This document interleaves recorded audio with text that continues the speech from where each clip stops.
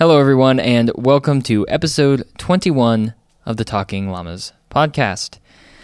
On this week's episode, I guess we mostly talk about Frozen. That's mostly what we talk about. Frozen 2, that is. We've both seen it now, so we thought it'd be a good time to discuss it since it's such a highly anticipated film for a lot of Disney fans. So we spend some time talking about that. And first, we talk a little bit about some news, some Disney things. We talk about what we're thankful for in the Disney landscape, about the changes coming to the Snow White attraction in Disneyland, and our upcoming trip to Disneyland, which will be happening next week.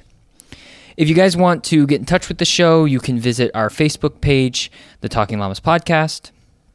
You can also follow Thomas and I on Facebook. He's Thomas Nelson. I am Robert Camozzi. And you can also follow the podcast on Instagram at Talking Llamas Podcast. You can follow me on Instagram at DaDisneyDad. That's just D-A Disney Dad. And as always, rate and review the podcast, guys. We have, a fair amount of ratings coming in, but some reviews are good too, just to give us some feedback or, let people know who are looking into listening to the podcast what the show's all about. And you can reach out to us anytime on social media or with reviews to let us know what you like about the show or what you might think needs improvement.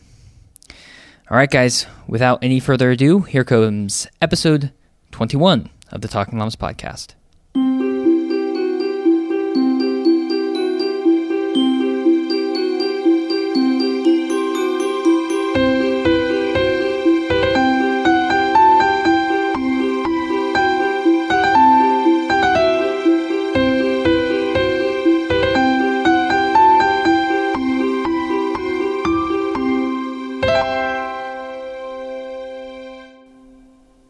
Hey guys, and welcome to episode 21 of the Talking Llamas podcast. I am Robert Camozzi, and Thomas Nelson is also here. Hey everybody. How was Thanksgiving, Thomas? It was good. It was pretty normal for me. It wasn't anything... All the food was pretty standard, but I ate way too much of it, as usual, but I enjoyed it. I had probably the equivalent of 3/4 of an entire pie. Okay. What kind of pie was that? It was both pumpkin and apple pie. The pumpkin was the better one. Where was the pumpkin from? I don't know. I didn't ask. I just enjoyed it. I got a pumpkin pie from Trader Joe's, and everyone just loved it. Really? It was like, this is where you should get pumpkin pie from now on. I was like, okay. The one we had was really good, too. Yeah. It was especially good. Yeah. I, as per usual, have like one more helping than I should. Like, I'm always regretting it, like, halfway through the last helping I get, where I'm basically have all this food on my plate that I'm sort of playing with for like the better part of like an hour and a half. Yeah. And that's what happened to me. I had like a piece of pie and a brownie that I just could barely finish. Brownies, huh? My mom makes really good brownies. That seems to me, it seems heavy for when you have a big meal also. Yeah. Yeah, well, I split time. It was part of my problem was I split time between Michaela's house and mine, and so I basically had 2 full meals. Yeah, that's rough. Because I had the one, and then I waited a few hours and had more pie. Yeah, and that was a little bit rough. Michaela's is interesting because it's a different type of. It's like Filipino cuisine. Actually, I don't know what you had, but I'm excited by that idea. Yeah, and that's what it was actually pretty great because I was able to try a bunch of different things like lumpia and chicken adobo. I've had those before. Those are good. Pancit. It's a noodle dish. There's all kinds of stuff there. It was pretty great. Anyways, this is the day after that. Well, what I was going to ask you just came to mind. Is there maybe something that you're most thankful for about Disney? Oh. Like that you appreciate. Maybe it's not that you're thankful for it necessarily, but you really appreciate 1 or 2 or 3 things in particular. Maybe from the last year or right now at this point in time. Well, right now I appreciate the existence of Disney Plus quite a bit, actually. I know that we've talked about this a lot, but being able to watch... I just turned on the Goofy movie the other day, the first one. I hadn't seen that in years. Yeah. And I just because I could not find it. It was never on a streaming service. It was always the extremely Goofy movie. Yeah, but and for the longest time. Yes, and I prefer the original myself because I loved it as a kid. I think that's been what's pretty big for me because I'm really appreciating having that full catalog available to me. And I think that it's kind of all encompassing, because what I really appreciate about Disney is the movies and in turn the music that go along with the movies. Right. I think that's where I draw most of my love for the company or from. And so Disney Plus has been just a big boon for me. And what about you? Anything? Well, a part of it is Disney Plus, but I was going to say access to all the history that we have. Yeah. Because like for an example, we bought the recently released Mark Davis book. That's with a lot of his illustrations for the attractions. He's an Imagineer and animator as well. So there's a lot of insight into attractions that never were, attractions that did happen, like Pirates and the Haunted Mansion, and I think most of the text of the book is quotes from him. Yeah, there's a lot of it, which is really unique. And that's a primary source, basically, which is in history what you want for authentic perspectives and storytelling. So yeah, access to the history over the past year or so has been improved and increased, especially with the Imagineering story. Do you think that has to do with us seeking it out more, or has there been sort of an uptick in what's available? I think more books are being released. That's probably a fact. It might have been in the last year or the last 2 years for sure. I bought a big Mickey book for the 90th anniversary that was released, a Taschen book, a coffee table book. Goes for about $200, but it's enormous and full of the history of Mickey from the very beginning until the creation of the book. Mm-hmm. And that kind of thing is created as time goes on, because it was 90 years. So, and then this Mark Davis thing, there's actually some other books too that aren't worth mentioning right now that came out and are basically gold mines of information. As things get older, I guess, too, that, Disney's we're coming on big anniversaries of things, like Mickey's 90th and those sorts of things. So the more time there is, the more information accumulates. And I'm just thinking, recently we watched, maybe a month or two ago, we watched Sleeping Beauty. And when you have it on your Amazon library, there's all the special features just at the very end. It's one running, it could be 4 hours, 5 hours, but it includes all special features and whatnot. When they re-release these movies, they have the opportunity to make new featurettes or whatever at the end or in the special features section. So there's a lot of information that can be learned through there. And with Sleeping Beauty, there was a lot of background information. So yeah, as time goes on, re-releasing and technology improves and more information is being released and known by people through efforts like the Walt Disney Family Museum and different, maybe even the barn that we visited in Griffith Park. Like, information comes to these places and then can be shared and so on. So yeah, I'm appreciative that we live in a time when the information can be shared and learned so much easier than before. Yeah, I agree. So Thanksgiving has come and gone, and it's beginning to look a lot like Christmas everywhere you go. Wow. Yeah. That was okay. Well, I say this because we can start the whole podcast over if you want. I'm just saying because we're going to Disneyland in a few days, with the Christmas all lit up. Also, Michaela's dad was just putting up the Christmas lights as I left. He was? Yes. Yeah. So interesting. Are they the single bulbs across the? Yeah, they're the red and green though. Okay, my parents have the multicolored one because they're inclusive of all colors. Yeah, and they don't discriminate. Yeah, that's good. But it's about Disneyland. I'm actually really excited to go. It's supposed to rain, I think, when we're there, which I'm both excited about and a little bummed about. What bums you about it? Autopia might be closed. Autopia. Well, not that it would be closed, but that it would be. Well, actually, do they close it down? That's what Michaela was saying. That doesn't seem right, but hey, maybe. No, because they might interrupt some shows. Like fireworks or World of Color. Yeah. On top of that, well, the positive side of possible rain is potentially lower crowds. Yeah. And not Which wasn't go on. It wasn't an issue last time we went. It was pretty light. Remember when we left that last day and we were like, it was noticeably less full than usual. Like when we were walking out, Just crowds weren't a serious issue the last time we were there, is all I'm saying, in October. I think around Christmas time they become a larger issue, but the positive, on top of possibly lower crowds, for me is a different experience of Disneyland. I don't often go in the rain. Yeah. And so I think that'll be fun. And personally, sometimes I view rainy weather as sort of cozying up weather. Yeah. So, and Christmas has that vibe to me too. Yeah. A little bit. And then Disneyland itself is more cozy, let's say, than Disney World. So I think it could create a nice atmosphere for a different kind of trip. Yeah, I think so too. I'm actually not. Whatever happens is where I'm at on it. I'm not bummed or excited. I just am. I'm excited to go, but not the rain doesn't bother me. Is there anything specific that you're looking forward to that we've talked about that you're excited to do?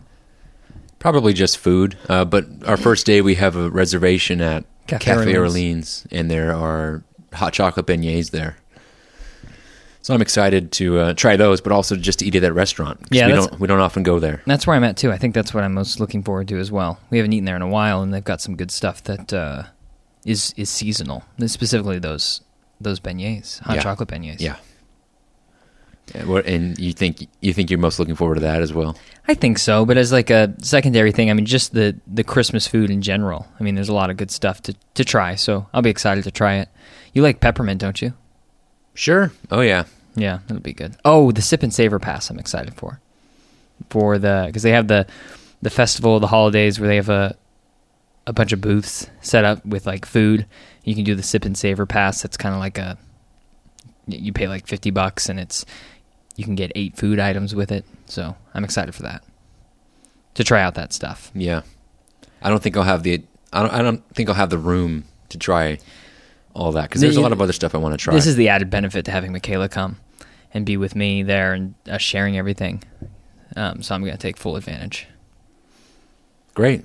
Are you jealous? No. Just bored. Are you excited for the new Snow White stuff? The Snow White stuff? The ride. Yeah. For those who don't know, they're going to do major renovations. You read them off to me. Yeah, I don't have them in front of me, but I think they're putting in some new features. Oh boy, I can't remember. Laser projections, animation. We've been in a laser show. Yeah, it's gonna be a dance party. It's actually gonna be laser tag now. Yeah, well, yeah, during the day, yeah, but at night it's a party. Yeah, fantasy party. No, but I think they're gonna redo a part of it. Is they're gonna theme the outside to sort of match with the castle in some capacity. There's not a lot of information graphically to show us what that'll be like. There's a little bit of the article that I saw was on Disney Parks blog, and they had a graphic of Snow White reuniting with the animals at the end of the film, and the castle in the background, so she's with Prince Charming as well. And I think that's going to be added in at the end of the attraction in 2020. So I'm looking forward to that because it's something new, and it tells us that they're actually going to keep this attraction for a while. Yeah, they're not going to, because there was some speculation that either Snow White or Pinocchio might be going at some point in place of like a Beauty and the Beast ride or something like that. Well, yeah, because there was a rumor that maybe Beauty and the Beast attraction, because one was coming out, I think, in maybe Tokyo, something like that. One of the Asian parks, either Tokyo or Shanghai, I believe. It doesn't matter. It was a high tech, very good animatronics Beauty and the Beast attraction, and the idea was that hey, if the blueprints exist for that, it can be transferred over to another park, just like Tron from Tokyo, right? Is now going to be put over into Magic Kingdom in Florida. So yeah, people were thinking, hey, maybe you could put it in Fantasyland, behind the castle, and maybe, especially with Red Rose Tavern opening up. And that would connect up and fill out the theming, but that would get rid of Pinocchio and Snow White in this hypothesis. It doesn't seem like that would work for a number of reasons. I think the blueprints for the Beauty and the Beast attraction were far too big to really use the space occupied by Snow White and Pinocchio. So, and then this news about changing Snow White and improving it is just evidence in favor of the fact that, hey, Beauty and the Beast, whether it's coming or not, unclear, but it's definitely not going behind the castle. Yeah. Up next to Red Rose Tavern and then, yeah, so... Yeah, that's that. So next week when we go, how many Baby Yoda shirts and mugs are you going to buy? Are they out? Yeah. I thought I'd heard that they were coming out, but I guess I never looked into it. It came out just before Thanksgiving. Well, as many as I can fit on my body at one time comfortably. Yeah. And then I'll buy those, and yeah, I think that'll be good, right? Yeah, I mean, I'll probably have as many mugs as I can carry. They have mugs too? Yeah. Wow. The Baby Yoda thing I actually is wonder out of control. Have you seen what it looks like? I haven't seen any. Yeah, they're not of great. These things. They're not great. I was hoping maybe it could be. Not yet. It's almost just kind of like printed on in like a square. You know what I mean? Like it's an image that's a square image on a shirt and on a mug. It's just not great yet. I'm almost wondering if they didn't know that Baby Yoda was going to be such a big deal and they were like frantically trying to get merchandise out there for people to buy. I'm not sure what's going on. Have you seen the 4th episode? I started today, but I thought you might be coming home and I didn't want it to be on when you walked in case there was spoilery stuff happening. So no, I haven't watched it yet. I don't know. Today? I mean, before you went to Frozen, or oh, well, I mean, yeah, we're getting into our own schedule. People don't know what we were doing. So I'm just curious because I did watch it as well. Yeah, I was just wondering if I had watched it yet. Yeah. So between when I got back from the gym, went to Frozen, I saw Frozen 2 today, and that's what we're going to be talking about in this episode. Good, not great. The final Mandalorian, or the most recent Mandalorian episode was good, not great. So okay, yeah, but with Baby Yoda, I think they have a sort of floor on how there's a floor on how these episodes will be received. Like at the very least, people are going to be like, "Oh, Baby Yoda is doing his thing," and that's their floor. But it was fine. I was just curious if you had seen it. Okay, so I'm gonna buy a lot of Baby Yoda stuff. Is the point? All of it. You should wear a jacket or something with rings on it that you can just clip the mugs onto, so you don't have to actually hold them, and yet you can be carrying. I'm gonna be you know making what I mean? a lot of noise. Oh, that's fine. That's no big deal. What you can do is just bring some bubble wrap and tape it to the outer edges. No big deal. I can have them wrap it up. Yeah. So I mean, we have solutions to these problems. Yes. Okay. So the main topic is Frozen 2. So Frozen I. Yeah. So I saw it on Thanksgiving. You saw it earlier today. And yes. I would say, going into this movie, how were you... Because I rewatched Frozen, the original, earlier in this week. How did you feel going into this film? Open-minded, or were you... Well, I'll admit I was open-minded, but I had a tilt towards my critical side. Yeah. But I think that comes through whenever we talk about films that are coming out. Well, honestly, our idea on sequels too is well documented. Yeah. So yeah, I wanted to be open-minded, and yet I was also ready to be disappointed. Yeah. If I'm being honest. Mm-hmm. And were you disappointed, Thomas? I wasn't. I was ready for what I saw. So I wasn't. Yeah. I wasn't disappointed, but I was not impressed. Yeah. Yeah. Neither was I. You said earlier, and I'll give you a chance to amend it now. I walked in to the apartment here, and I saw Michaela and Peyton. I thought, because your car was gone, and I thought, what?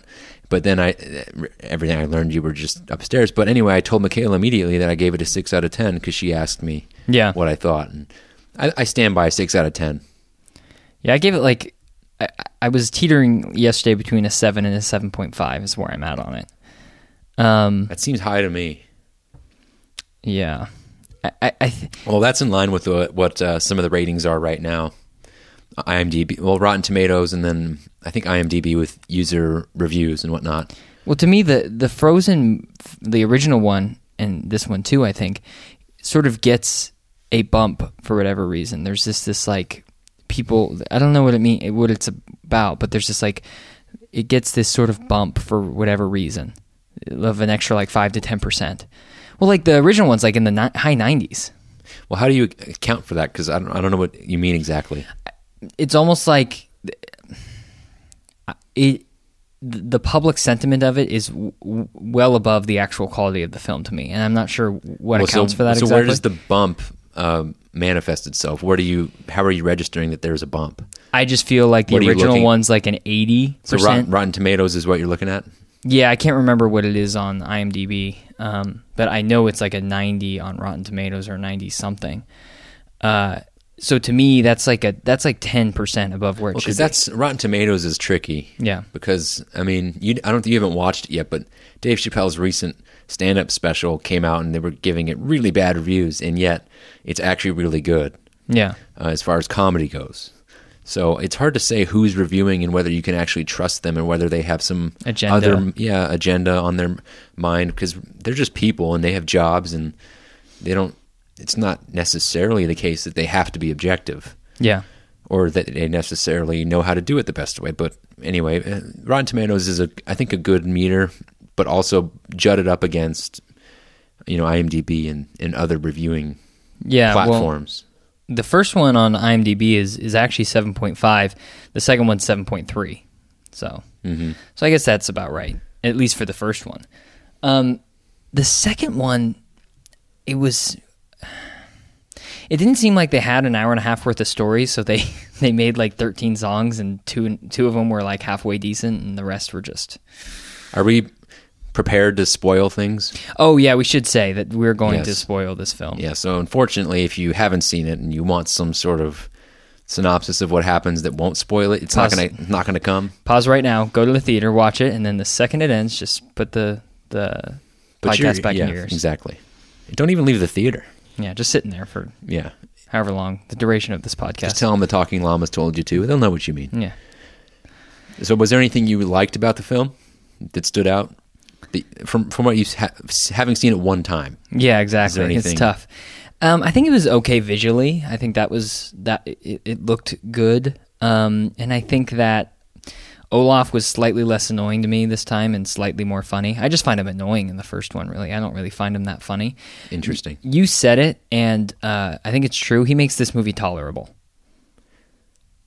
I didn't say tolerable. I didn't say watchable. Those are words that you did use. What did I say? In my mind, the film, I think, is kind of... In my mind, it was that he carried the film through what is probably a lack of a quality story. Like a really good story. Yeah. I mean, this story lacked a villain.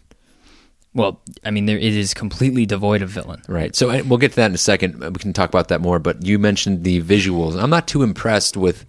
And I mean, how long are we going to continue to be impressed with computer animation? Yeah. Animation. I mean, they're all good. Like, this was no better than any other. It's a very impressive work they do, but this movie doesn't have anything that we didn't see great before. You know what I mean? No, I agree. I just think it looked fine. Like it. So for me, that's not something in its favor. It's just something that's there. I don't think I liked any of the songs. A couple of them weren't awful. I kind of liked when the mother was singing that song in the beginning, but then they brought it back with Anna and Elsa singing it, and I didn't really like it as much then, for some reason. I sort of like the song where she goes to that, I don't even remember what that distant place she goes to, where she goes alone, she goes to that island, and I kind of like that song. It's a lot of music. Like, I mean, they're singing a lot, and it doesn't always feel necessary. Well, that's not a flaw in and of itself, because Nightmare Before Christmas does that, but it works really well. These songs, I don't know, they'd never hit me as good. Well, you didn't like Into the Unknown the second it was dropped. Oh yeah, which was months ago. I still don't like it.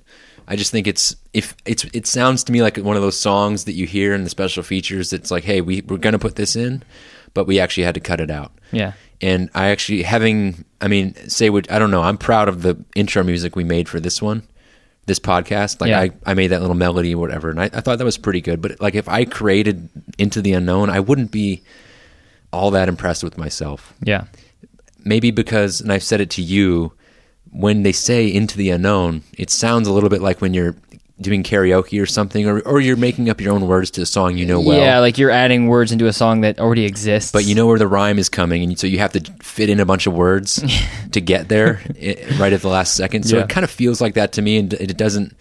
On top of that, the song didn't really seem right in the moment, because she was in bed real quiet, and then all of a sudden she hears the siren, right? The voice singing. Yeah, the thing calling to her. She jumps out, and then all of a sudden she's in this huge, powerful song about going into the unknown. Yeah. It seemed a little bit like we got there too quickly.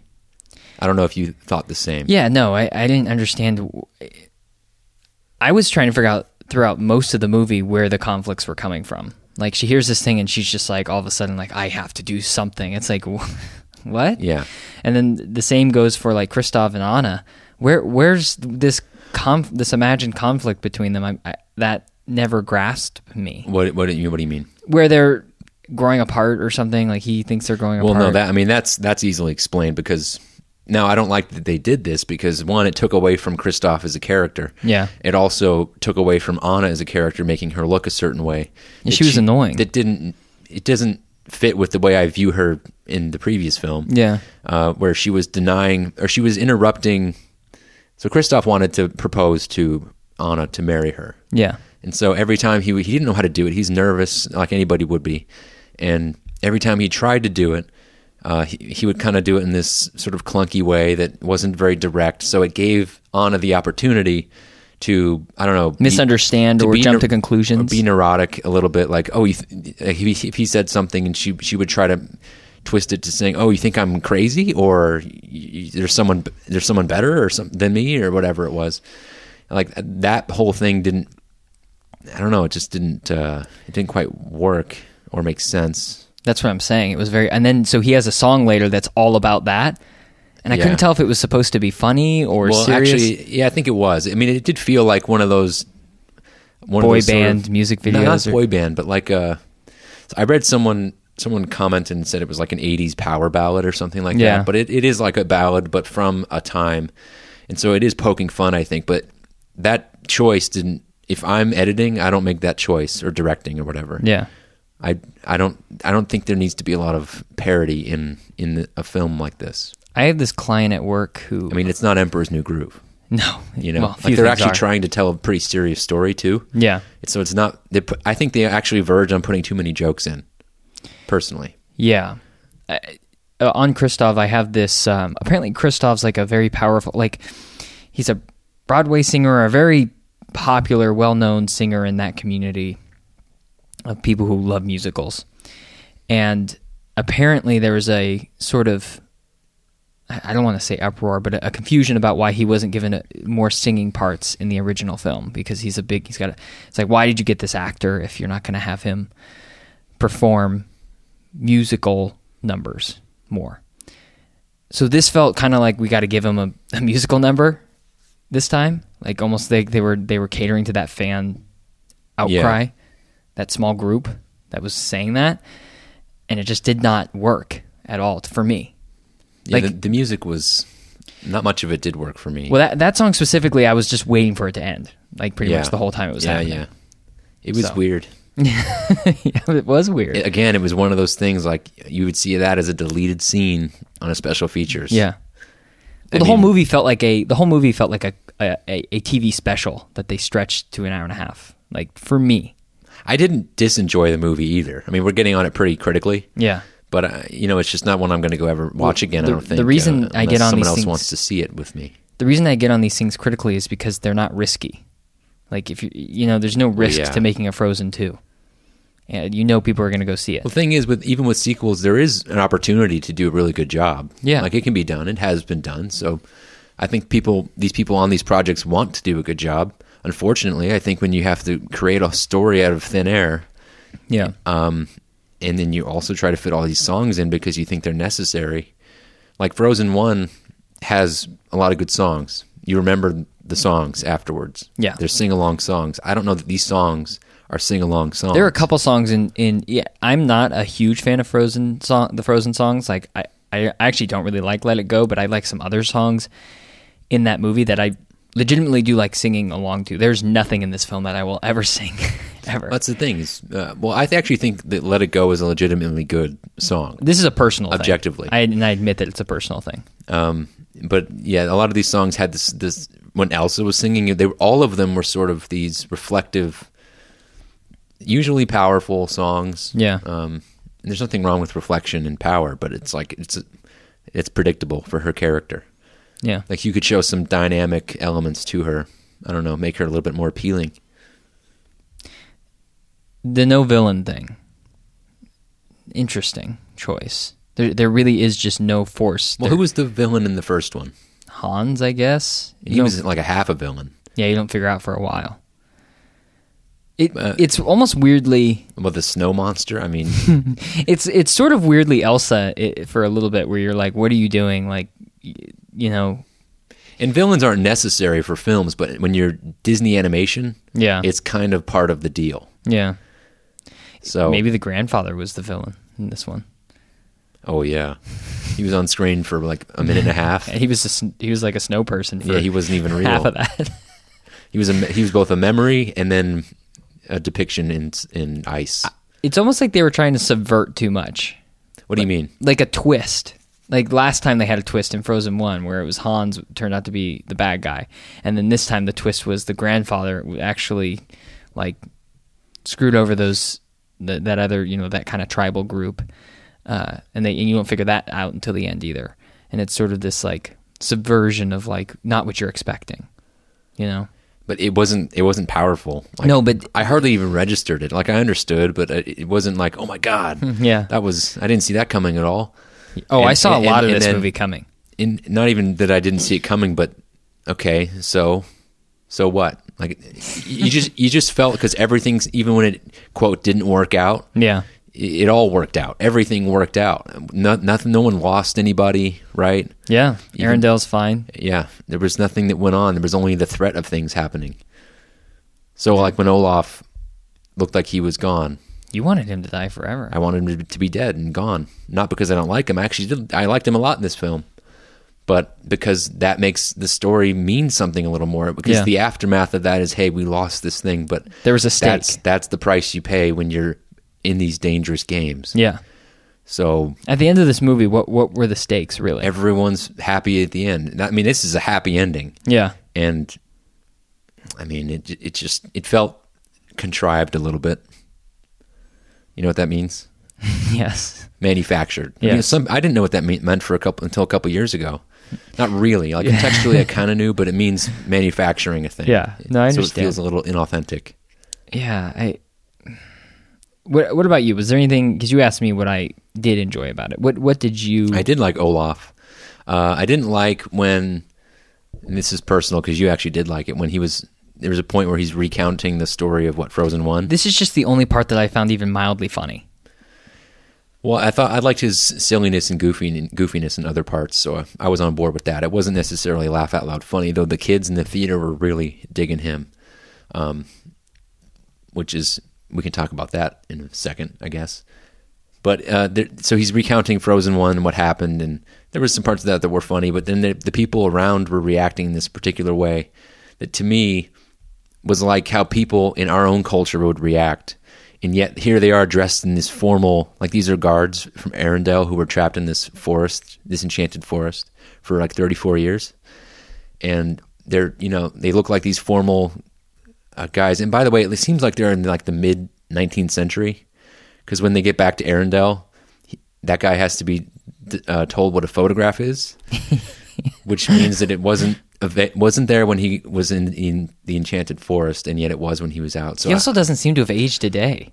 No, well, it's an enchanted forest, so that's fine. But the point was, like, you imagine that these people who work for the royalty of the Arendelle are going to have a certain decorum about them. They're proper people. They're going to be more serious. And yet here he is behaving like, someone in a meme online.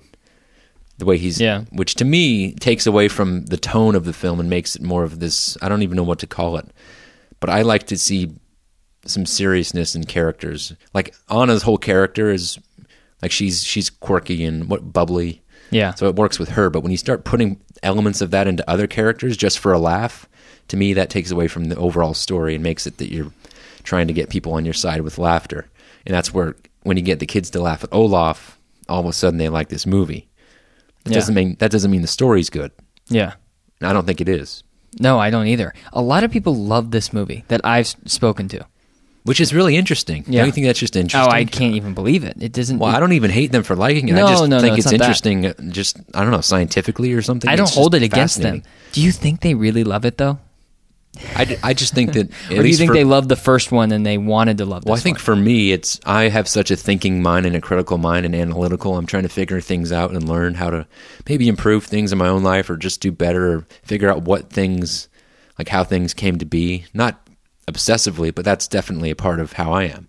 So I see these films and I think about them critically, especially since it's a Disney film and I love Disney so much, and there's stuff about it that I love that I don't want to see thrown away or just, I don't know, tainted or I don't want to see it forgotten. Yeah. So anyway, I think you're similar in that way, and I don't think a lot of the viewers really are, and that's perfectly fine. Yeah, that's fine. So it is. I could see you enjoying the film. I just, knowing what I know about creating these kinds of things. Not that I've ever made a film, but seeing the way they are created. Yeah. It's like, you could definitely do better. Didn't you hate that noise? You said you hated that noise. That, what? Yeah, well, in the first, however long of the film, the first portion, they really did a lot of it. Yeah.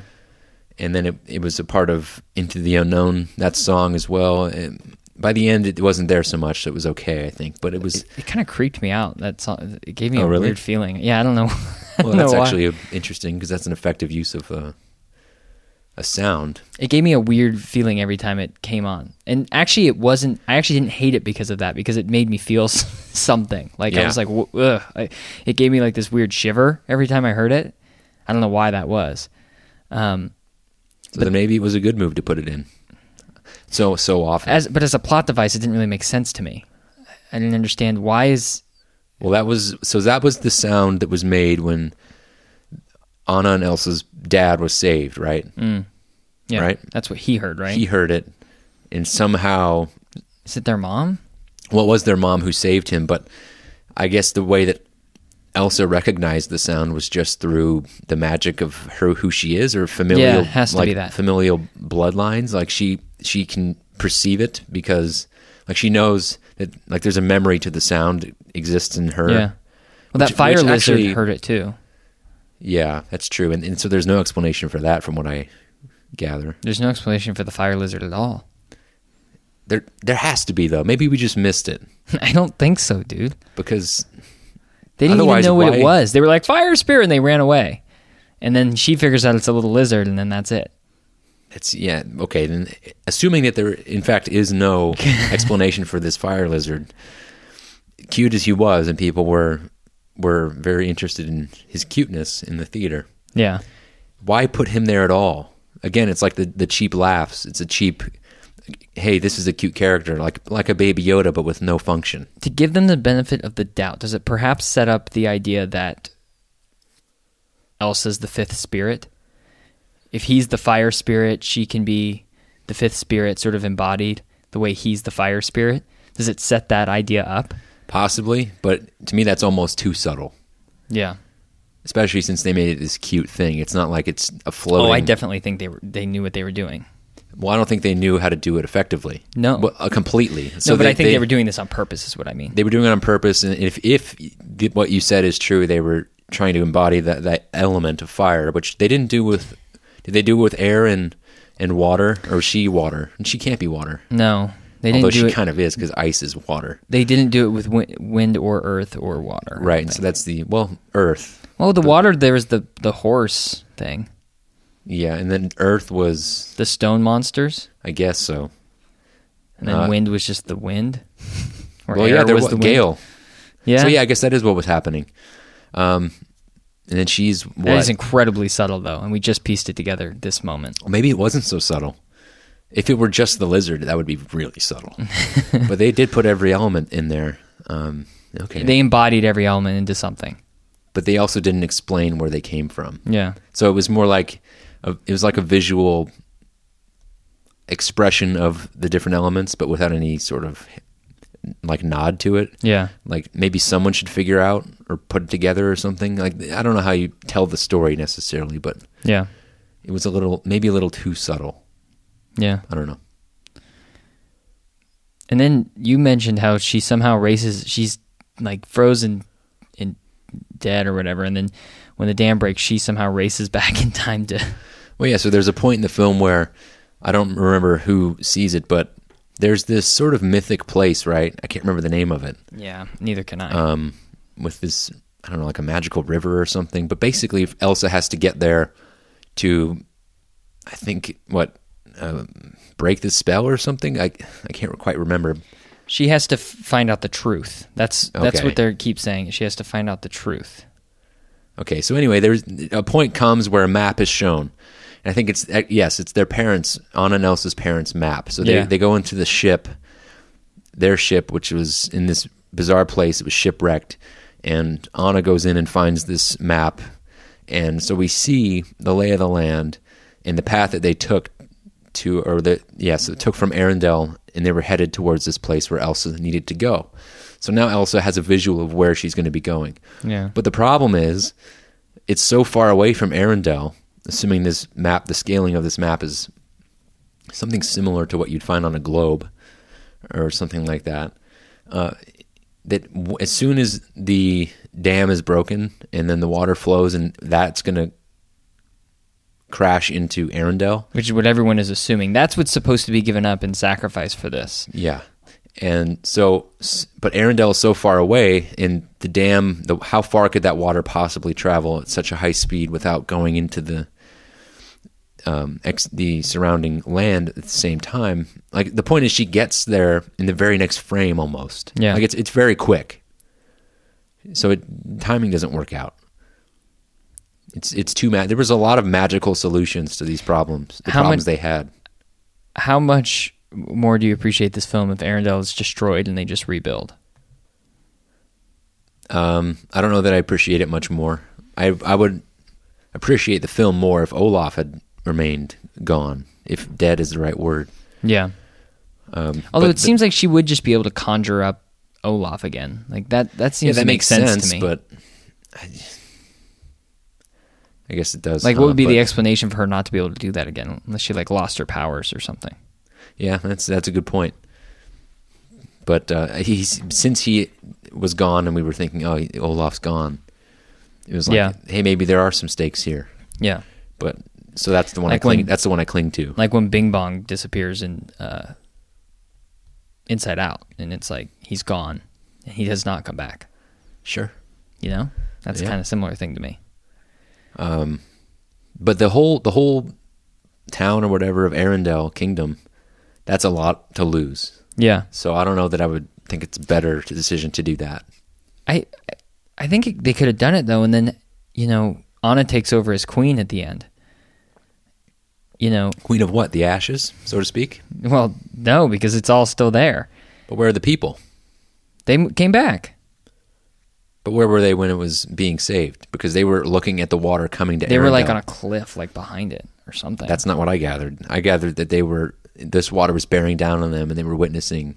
No, that's why they that's why the whole point was, the reason the elements came and drove them all out of the town is so that when the dam was destroyed, they wouldn't be killed. Okay, so what the issue then is that the camera work had it that the angle was directly like Elsa's point of view on the water coming in as she was saving them. Yeah. And then when you get the close-up of the group of people that we know from Arendelle, it's straight up on them. Yeah. So when you go back and forth between those, it's like one is looking directly at the other. There's no angle to tell that, hey, there's no perspective view that shows you. There's nothing to say, hey, maybe they're off to the side or something. It looks like they're back to back or so, like that. So that's where I got confused. All that was going to happen was the home was going to be destroyed, and then I thought maybe what they could do is just have Anna be queen and rebuild some new kingdom or whatever. It's not like it was, you know what I mean? Something like that they could have done. And, they lose their home, but they find a new one, and Elsa does her thing with I don't know, what are those people? Like, I forget their names, but with the sort of tribal group, she stays with them, and Anna rules over Arendelle and whatever. What do you want them to do in Frozen 3? Because they're the North Uldra people. No, that's right. Yeah, I couldn't quite remember the name. I had to look it up.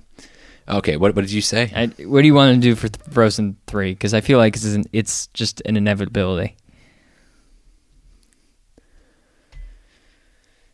What? Okay, obviously that's a joke question because I don't want them to do anything. Yeah, it's kind of a joke. What do you think they could do? I don't know. There could be. Well, this one was a little bit out of left field too. Yeah. I mean, what did they do? They showed us some of the background of the parents. They explained how they met. They explained the origin of Elsa's powers. Yeah, I guess it's not that interesting to me. No. Yeah, I don't know. Does it seem like they're for sure doing a Frozen 3? When I was watching it at the end, it definitely felt like they're, and I can't specific because I've only seen it the one time. It definitely felt like they were leaving it open so that there could be more conflict, and they could make a third one. And I mean, if they were willing to make this one, what would stop them from making another one? Do you know what I mean? This one has already made a lot of money. So. Yeah, and that's mostly because of the name of it. The popularity of the first one, Frozen, is known. Oh yeah. Now 6 years later, so people are on board with the franchise now. I would say for unfortunately, but not for fans, for the direction of the company, the animation portion of the company. Because again, sequels are, they're not impressive to me. They can be, but as projects, they're not impressive to me. Like if I were an executive, I wouldn't want sequel projects. Now there's a financial issue there because maybe they're great for that reason. But if you actually take the legacy of Disney seriously, you would seriously reconsider going so heavily into sequels and remakes. But again, we don't have to go so far down that road like we have. Yeah. I feel like they will make a third one or whatever. So we'll see if they end up doing that. Maybe this time there'll be an actual villain or something. Is there any more redeeming qualities or even things you're thinking that they could have done perhaps that would have made it more palatable for you? Or if the songs had been more catchy. They weren't catchy songs. That's the issue. I know Into the Unknown and the melody that it's sung in, but that's only a little bit catchy. Like the whole song isn't catchy to me. So the build-up is her speaking in this way that like the words are there, but I don't remember what the heck they are. Yeah, not even a little bit. Now it is early it's fresh in my memory, or it's like the seeds have been planted. I don't know exactly what my memory will keep over the next few years, but it didn't feel like a First Time in Forever or Love is an Open Door. Yeah. Like these songs have a quality to them that's sing-along, it's catchy, and it's upbeat. Yeah. I don't know. I didn't find anything particularly... I don't know. I just think that it should... It's horrible to say. I just feel like it didn't need to be made. It didn't need to be. Maybe not even that it shouldn't have been, but it's just unnecessary. I don't even like that word, though, because all these movies are, quote, unnecessary. Yeah. I think you know what I mean, though. Like, just, we didn't need it. And it's not... Well, some people did feel like they needed to know more about the parents of Anna and Elsa. Did you find that satisfying? Like, and that's a real question. Did that help you? Did that enhance Frozen 1 for you? Not really. Yeah. Not really. I feel like I was fine with where it ended and not really knowing. I feel like it's one of those things where you get to know a character too well. Not a character, but a set of characters. Yeah. Like, I think this is a little bit of a sidebar, but it's in the same discussion. Like with certain sitcoms, like I think the show It's Always Sunny in Philadelphia was really great for like 5-6 seasons. Yeah. And then the actors who were also the creators of the show decided they wanted to go down the road of see what these characters would turn into based on how they were in the show in the earlier seasons. So then they just become these different creatures by season 13 and 14 that, to me, the show is unrecognizable from what was so great about the first few seasons. So to me, that's getting to know the characters too deeply. Yeah. And seeing too much of what they're actually about. So when you know all the background story of the parents, like we didn't know much about Snow White. Yeah. Where she came from, but it didn't matter. You know what I mean? Yeah. Because it wasn't about that. Like, it's fun to have a lot of information, but it doesn't always serve the purpose of a film. Yeah. I agree. And we've talked about this before, but just the idea of, having to conjure up a story instead of having a story, Yeah. And I saw someone review it on YouTube, and he was saying that it's like, that for Frozen 2, that it's like, yeah, this idea for the story looks really good on paper. But then, like, once they started getting the songs written and seeing it on the play out with the voice actors and whatnot, it was like, oh, this might not be quite as good as it is on paper. Yeah. And that's kind of how it felt. Yeah. It wasn't the worst thing I've ever seen, but... No. Yeah. What do you think about like kids? And hate them. They're the worst. But like how this appeals to them. Like even Peyton, she enjoyed it, and she does this thing where she pretends she hates things that she likes. It's annoying. She said it was an F+. Yeah, well she originally said it was an A+, and then realized it'd be funny if she said it was an F+. It's like, okay. And it was. Sort of. I've heard it 12 times now. She's telling it to the wrong crowd. We know her too well. Yeah. So it doesn't always work. But she seemed to settle on a B-. Yeah, she settled on like a B-. Yeah. Yeah. Not she said it is definitively not as good as the first. The kids really seem to like it in the theater. Now I didn't see it in Frozen 1 in the theater with kids, so I don't know. I have nothing to compare it to. But it was definitely Olaf, maybe Sven, and Kristoff, their relationship, that was the source of a lot of the humor. A lot of laughing during like Olaf's song. There's a lot of like he's falling in a hole or.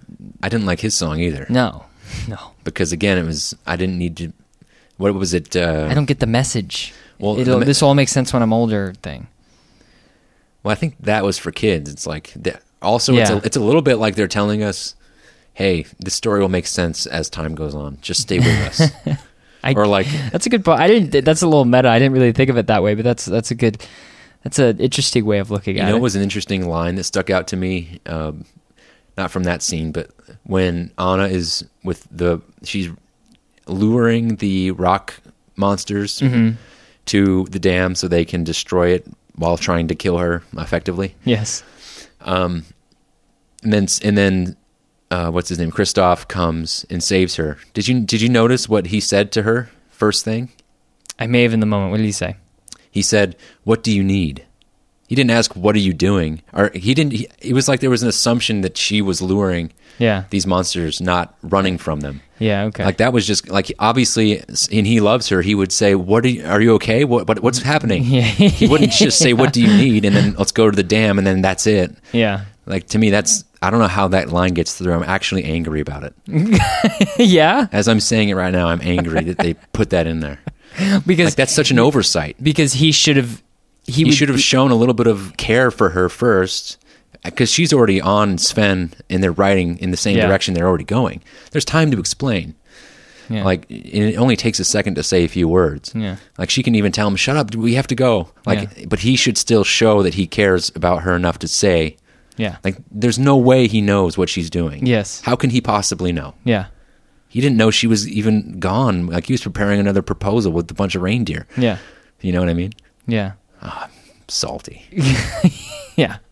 Is it possible that we're just not the demographic for this film, or is it possible that it's just not quality? You shouldn't make films for demographics. No, I mean, the quotes we went through last week with Walt are some of the ones we saw anyway, if we didn't talk about them, were these are going to be for everybody. Yeah. Children, I think I saw a quote that was talking about making children reach in these films. So they're not supposed to understand everything, but if they reach a little bit in their minds, they can understand what's happening. Yeah. But also it's not detracting from what parents are going to see in the film either, adults.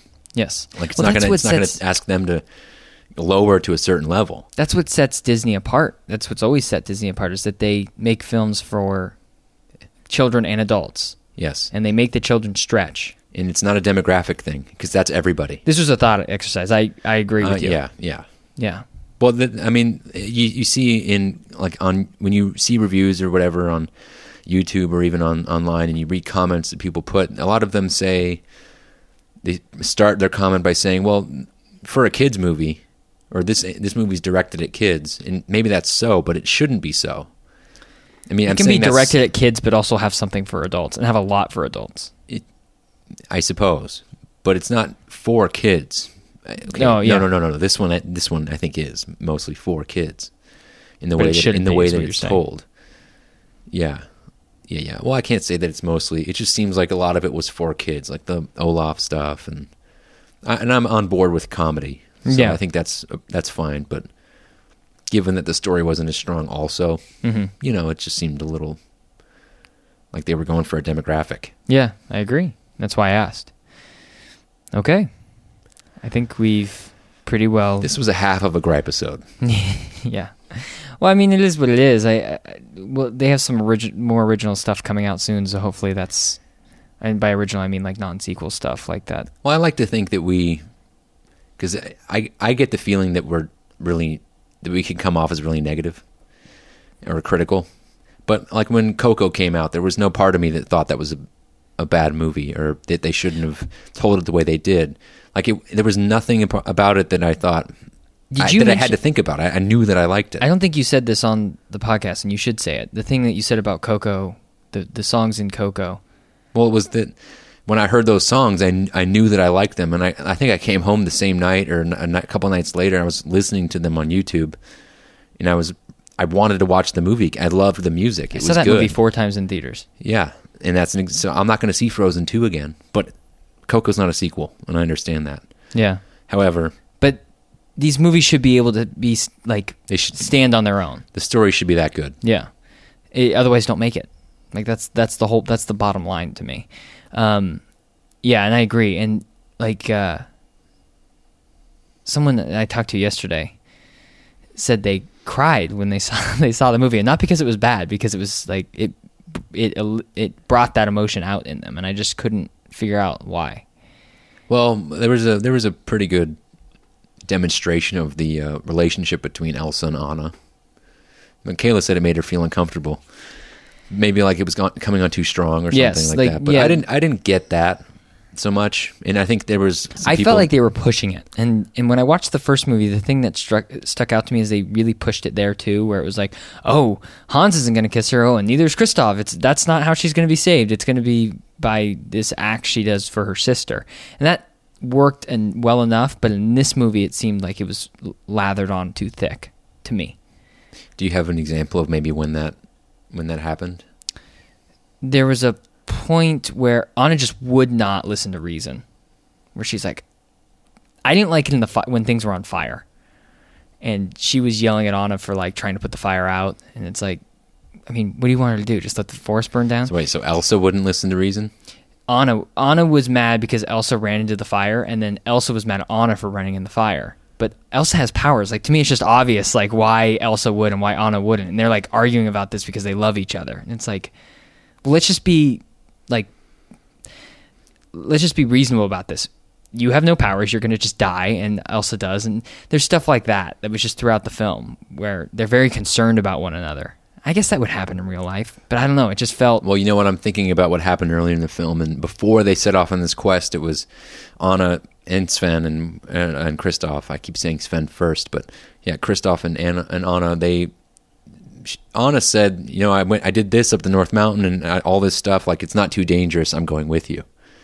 So I think maybe she has a little bit of a chip on her shoulder, thinking she can do anything. On top of that, she now has a good relationship with her sister, and she didn't for so long. Maybe that she just doesn't know how to handle it yet. She's immature in that way, and so she thinks that she knows what's best, or that things are more important than what's maybe the bigger picture. So when Elsa tells her, you can't go running into fires or whatever, and then Anna says, well, if you don't want me to run into fires, then don't stop going into fires. Like, there's no other option than Anna can be right by her side, helping her all the time.